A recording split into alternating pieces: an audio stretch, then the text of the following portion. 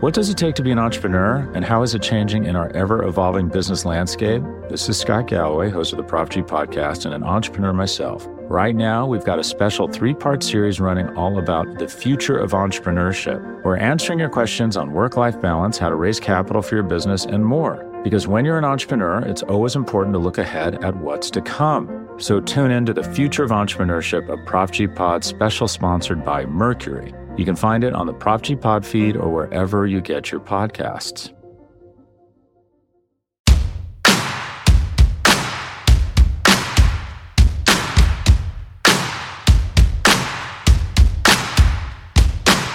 Ding dong. It's Thursday. That means it's time for Broadcast the Boys. We're here in the Blogging the Boys Network. Roy's holding back a smile right now because he's probably about to make fun of me for my ding dong open. I don't know. Did we just show up at your house? I don't know. Sometimes Are we young children in the neighborhood just letting cars know that we're traveling along on our tricycle? I think it's ding dong. Cowboy season is here. It's crazy. We are basically a month and change away from the season kicking off. And we're still like 2 weeks away from them putting pads on. Isn't that crazy? Yeah. They're not going to put pads on until, I believe, August 17th. Bro, do you realize that when this episode is released on Thursday, the Cowboys will have essentially been scheduled to play in the Hall of Fame game that night? The Cowboys and Steelers were supposed to be facing each other tonight, Thursday night, to kick off the preseason. Cha-ching. That sound you hear is me losing money. Why? Because you were going to bet that game? No, because I get paid per game, and don't worry, I'm not bitter, and I'm not going to bring this up basically every single week when I'm missing another preseason game. I believe that. Yeah. And I believe when you say that. But let me tell you, so yeah, they were going to be playing a preseason game tonight, which is crazy. They haven't even put the pads on and still are weeks away from doing that. But I think there's a lot. Obviously, nobody's at an advantage there because nobody's Well, we are. The Cowboys are, because Dak Prescott, unbeknownst to many, built himself a full-length football field in his backyard and has been working essentially with the entire offensive unit minus Blake Jarwin for the past several weeks, right? So there should be no slowing down for Team 40 Burger, right? Why wasn't Blake Jarwin there? He's not in the inner circle yet? Did he not get the call? He didn't get the call? I said COVID? I said the entire unit. I did not see anything specifically about Ezekiel Elliott or Tony Pollard out there catching passes. So this may have been just a quarterback wide receiver type of deal. No tight ends, no running backs. Either way, yeah, Blake Jarwin's in the area. He probably should have been invited. But I guess what I'm saying is, I feel like the first 4 weeks of the NFL season are going to basically be a preseason. And I don't know who's going to be at the advantage. Either offenses are going to be at an advantage or defenses are going to be at an advantage. Probably defenses. I'm willing to bet the defenses will be at an advantage early in the season. So you might see low-scoring games, really ugly games. But again, they're not going to put pads on until August 17th. And the season kicks off on September 13th. So, it's going to be a weird start to the season for the NFL. And, yeah, I don't know how you feel about that Dak story. It's great. That's fantastic.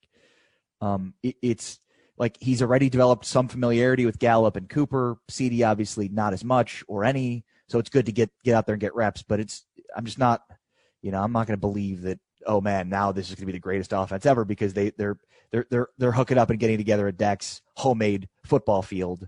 I think this is going to be a great offense. I think it's going to have some growing pains at the start because it's just a weird stunted off season.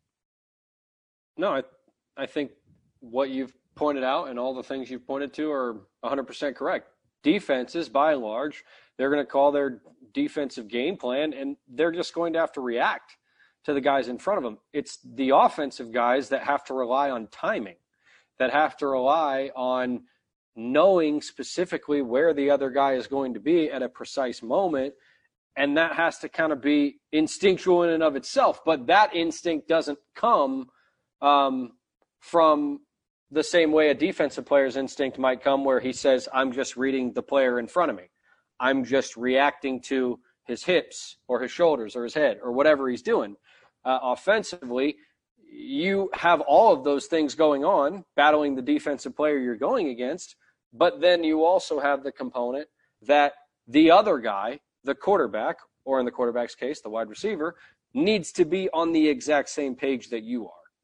So, yes, I agree. I think offenses are going to find themselves at a bit of a disadvantage early on, especially because they're not going to have an opportunity to get a lot of time together before we get serious about our football.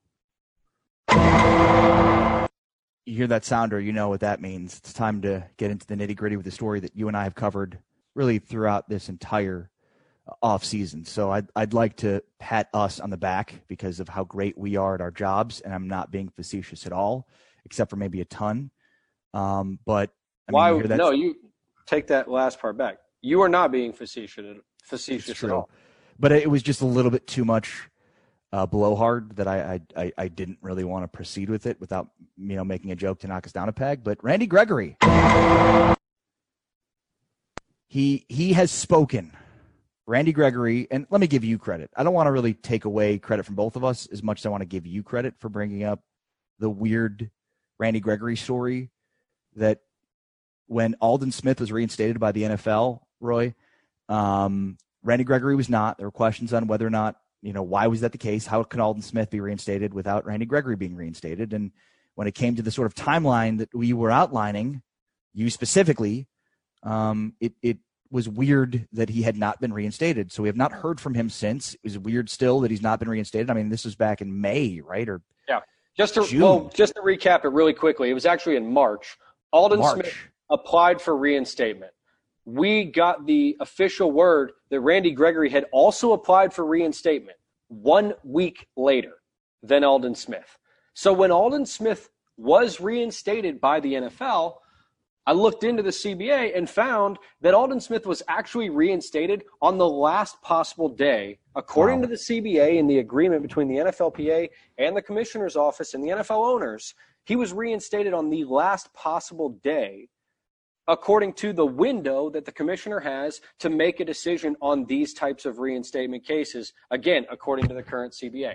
Now, I don't know what has changed as a result of COVID changing everything. Now, understandably, it has changed a number of processes, but I didn't think that it would change something that was actually documented in the CBA, and it appears to have done so.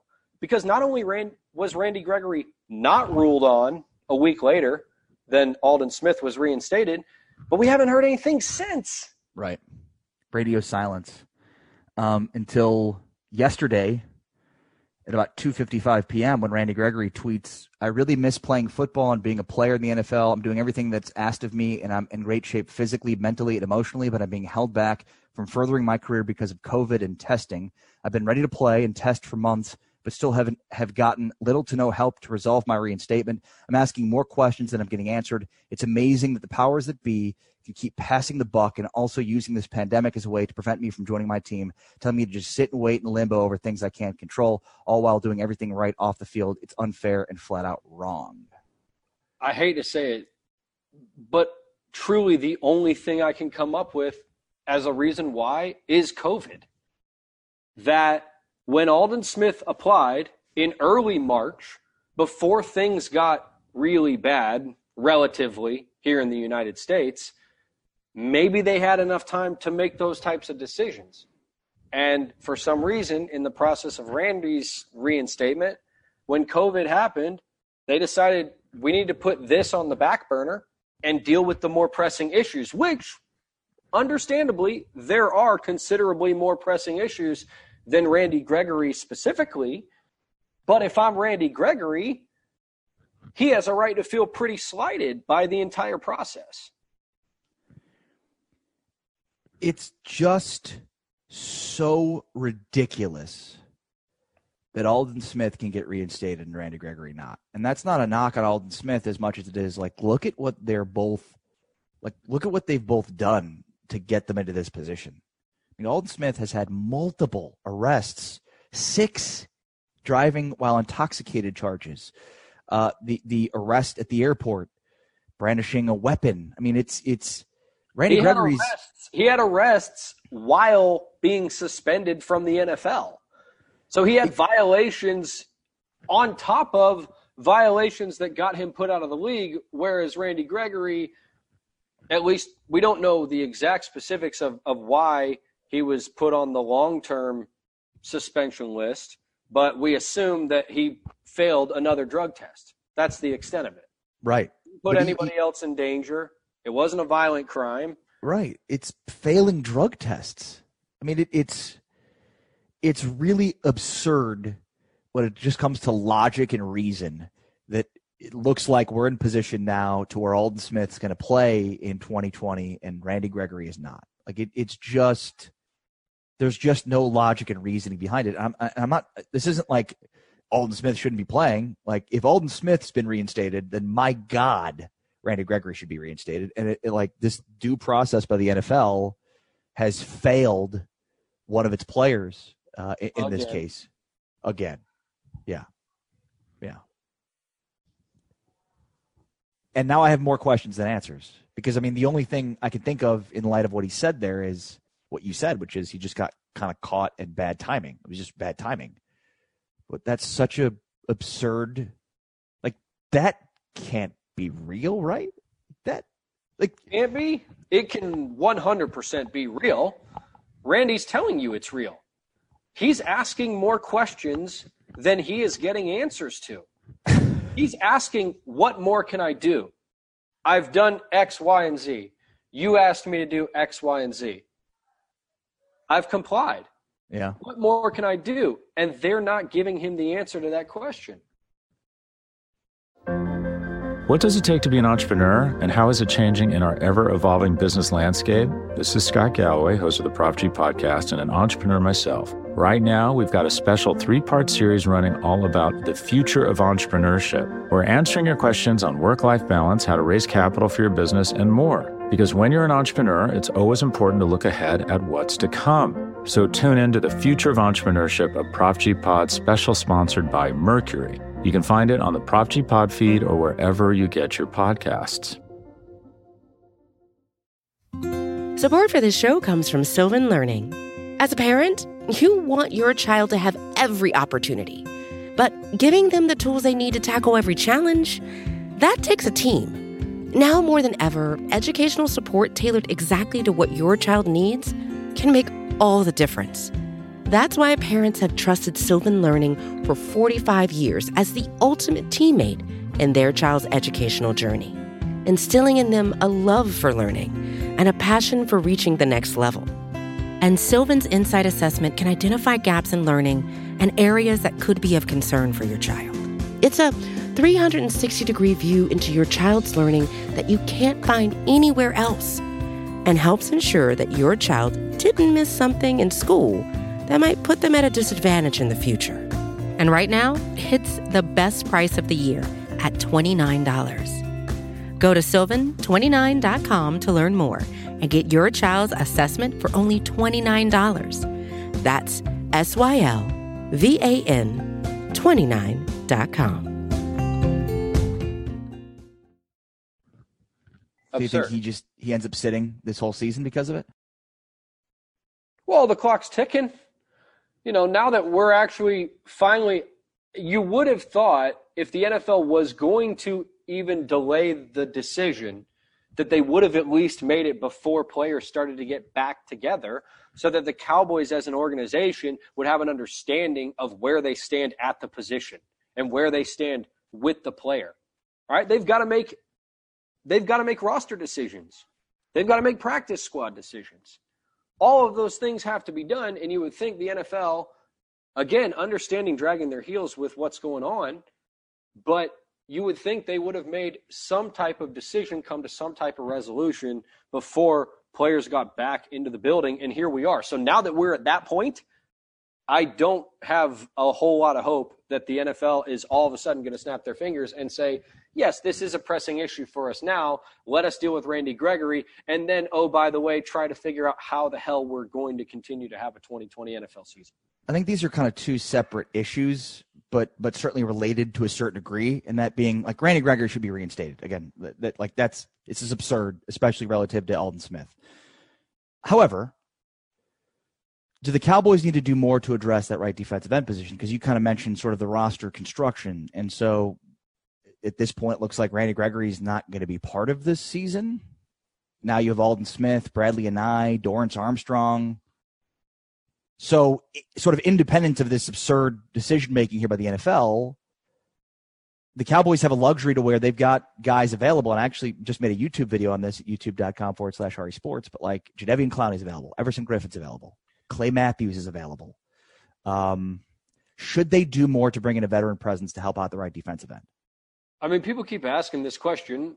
Understandably, fans, more than anybody, pounding the table to say, yeah, they should be doing more. Why wouldn't they sign Jadeveon Clowney, or why wouldn't they sign Everson Griffin, or at least make the call and find out what these guys want?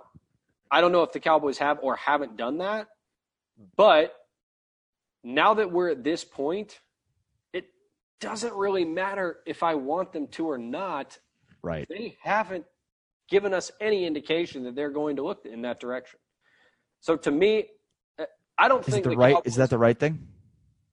Well, no, not in my mind, because I'm a fan and I want them to throw money left and right. And I don't care about saving any money under the 2020 salary cap if I feel like I have an opportunity to go win the Super Bowl, which I do. Right.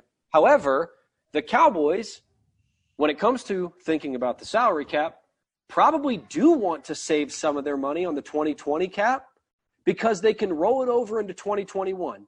And right now, based on the amount of money that the cap is going to decline in 2021, the Cowboys would be hard-pressed to re-sign Dak Prescott to what the franchise tag is going to be next season. They would already have to start moving some money around to be able to do that comfortably and pursue players in free agency in the upcoming offseason. So, yes, would I like them to sign a defensive end, another one perhaps, for this 2020 season to compete? Yeah, I would. But if it's going to potentially in any way cost me another year of Dak Prescott, I wouldn't. And I think that's what the Cowboys organization are finding themselves in the position of at this moment. Yeah, I'd say that's fair. Fans aren't going to like that, and right. Understandably so. But it's a position that they put themselves in. You know, it's like, oh, we've got this all tied up in 2021. The cap's going down. So what are we going to do? It's like, well, I don't know if you know this, but you had many options prior to this. And perhaps it makes for a convenient excuse for them as well. It totally does. Make no mistake. But I do think it becomes a more legitimate excuse than it would have been had this pandemic not occurred. Yeah. Okay. Interesting quotes here from Browns tight end Austin Hooper. And there's really no reason to talk about Austin Hooper unless, unless he talks about us. Yeah, unless he talks about us, specifically Jason Witten. So Austin Hooper, basically in an interview he did, talked about, wanting to be a mentor to other tight ends in the room, and specifically about David Njoku, the talented young tight end for the Cleveland Browns. He said, quote, "My style, I've never really been a rah-rah guy at all. I just kind of like to lead by example, and if people have questions, I'll answer them. I'm an open book. I don't try to hoard information. I don't like the whole Jason Witten deal where it's me versus everyone else in the tight end room.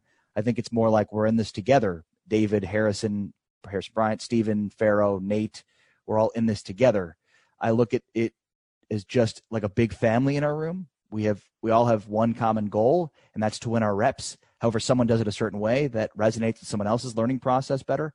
I think just like any of the other workplace, it's better when it's collaborative and not combative. That's what I try to bring to the room and let everybody know that, yeah, I'm one of the older guys in this room, but I don't feel like I'm not approachable. I'm an open book. I want to see people do well," end quote. Interesting quotes there from Austin Hooper. Roy? Cowboys fans probably won't love it, but there is some truth to it. Now, whether or not Austin Hooper was specifically trying to say that Jason Witten is a bad teammate, I don't necessarily think he was trying to say that. I think the impression him and many other young players around the league may have gotten from Jason is that he's a guy who refused to give up his spot. And in that sense, I would agree. He is a guy who looks at the lineup card on Sunday and says, it is me against every other tight end in the room when it comes to playing time, when it comes to opportunities. And I think that bore itself out a season ago when many people thought Blake Jarwin probably poised and ready to take over that role in a more considerable, area. And yet Jason Witten, I believe, some believe, still kind of insisted that he was the guy and still insisted on being the guy that gets a lot of those reps. On the flip side of it, I witnessed times in Oxnard, California, during Cowboys training camp, where Jason Witten would take the entire group of tight ends aside and essentially serve as a second tight ends coach. Yeah. Coaching the guys up on technique, on hand placement, on feet placement, on how to create a little bit extra space against the defender. So in that sense, Jason Witten, to me, was a very good teammate. He uplifted guys on the practice field. So, yeah, it's going to be easy for people to clip that Austin Hooper clip and get very offended by it. But I think there's truths on both sides. Jason Witten didn't want to give up his number one tight end role on the Dallas Cowboys, even after coming out of retirement and what you would think, maybe having an understanding that he wasn't the same Jason Witten he used to be. On the flip side, I witnessed him help teammates. So I will not sit here and disparage Jason Witten in any way as a teammate who was unwilling to share his knowledge and information with other teammates for fear that they might leapfrog him on the depth chart. Yeah, it's funny because a lot of times athletes will get upset with the media when there's a quote or there's a report or whatever, and they'll say, "You're not in the locker room, you don't know." I mean, how often does that happen? There's so much context that goes into everything that, like, any story like this or like anything else, it's like, you don't know, you weren't there. And athletes get mad at media members all the time for that, right? Yep. And here's an athlete doing that exact thing.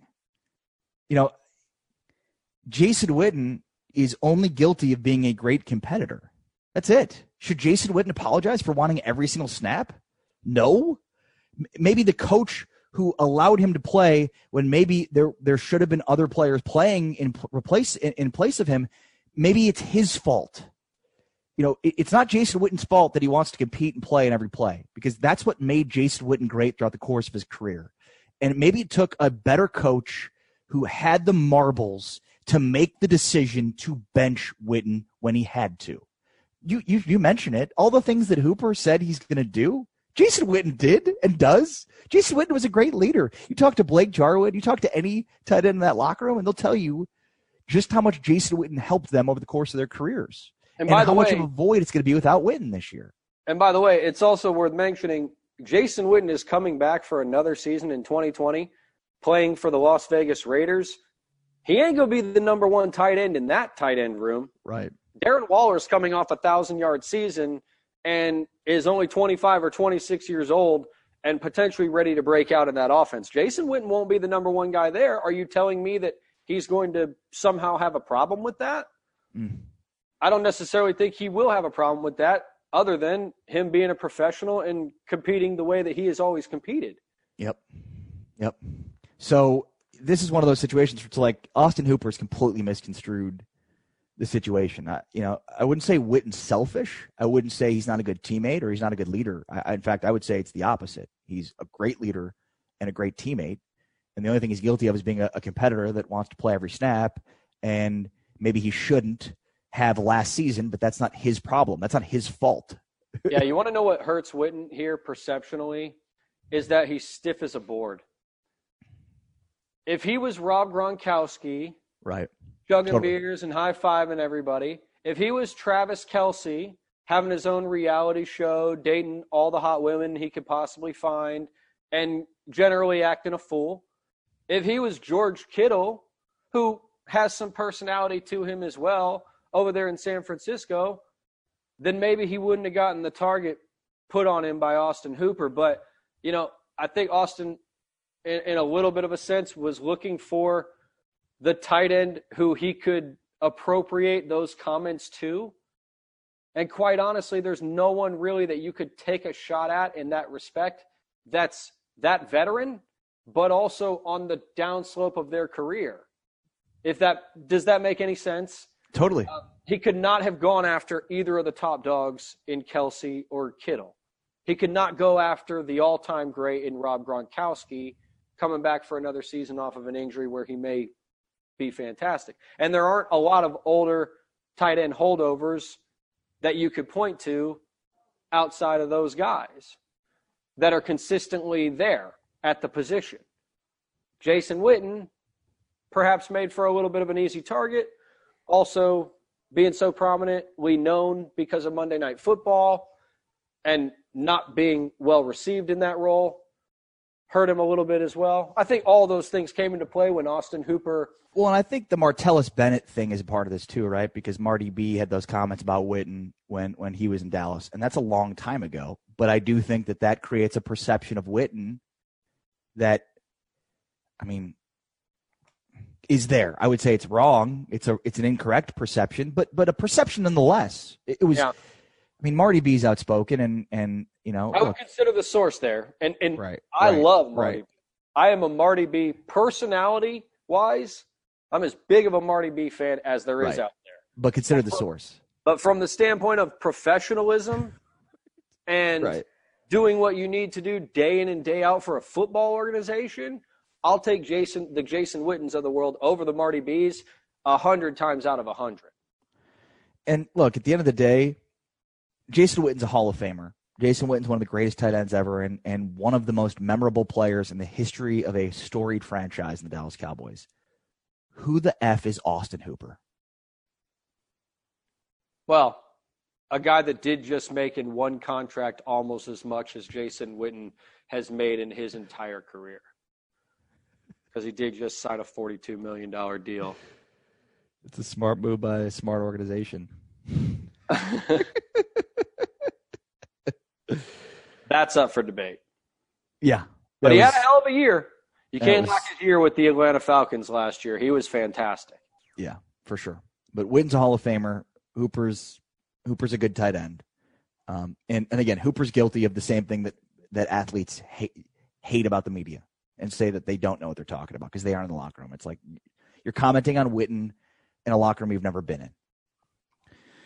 All right, that's by the way, real quick, Austin Hooper, the $44 million, little over half of what Jason Witten has made in his career. So He's got a long way to go. I undersold Jason quite a bit there. 77 career earnings for Jason. Wow. But still a lot of money for Austin Hooper. All right, that's Roy White on Twitter at RW3. Of course, make sure to subscribe to his YouTube channel, RW3. I'm Ari Temkin on Twitter at Ari Sports, ARI Sports. And thanks for listening and checking this podcast out. Of course, thanks for subscribing to all the great podcasts here on the Blogging the Boys Network. And, of course, thanks for checking out bloggingtheboys.com, your foremost authority for everything Dallas Cowboys. But for now, Roy, leave the people with something. Hey, mask up, bro down. Peace, buddy. Later, bro. Good to see you, man. You too, brother.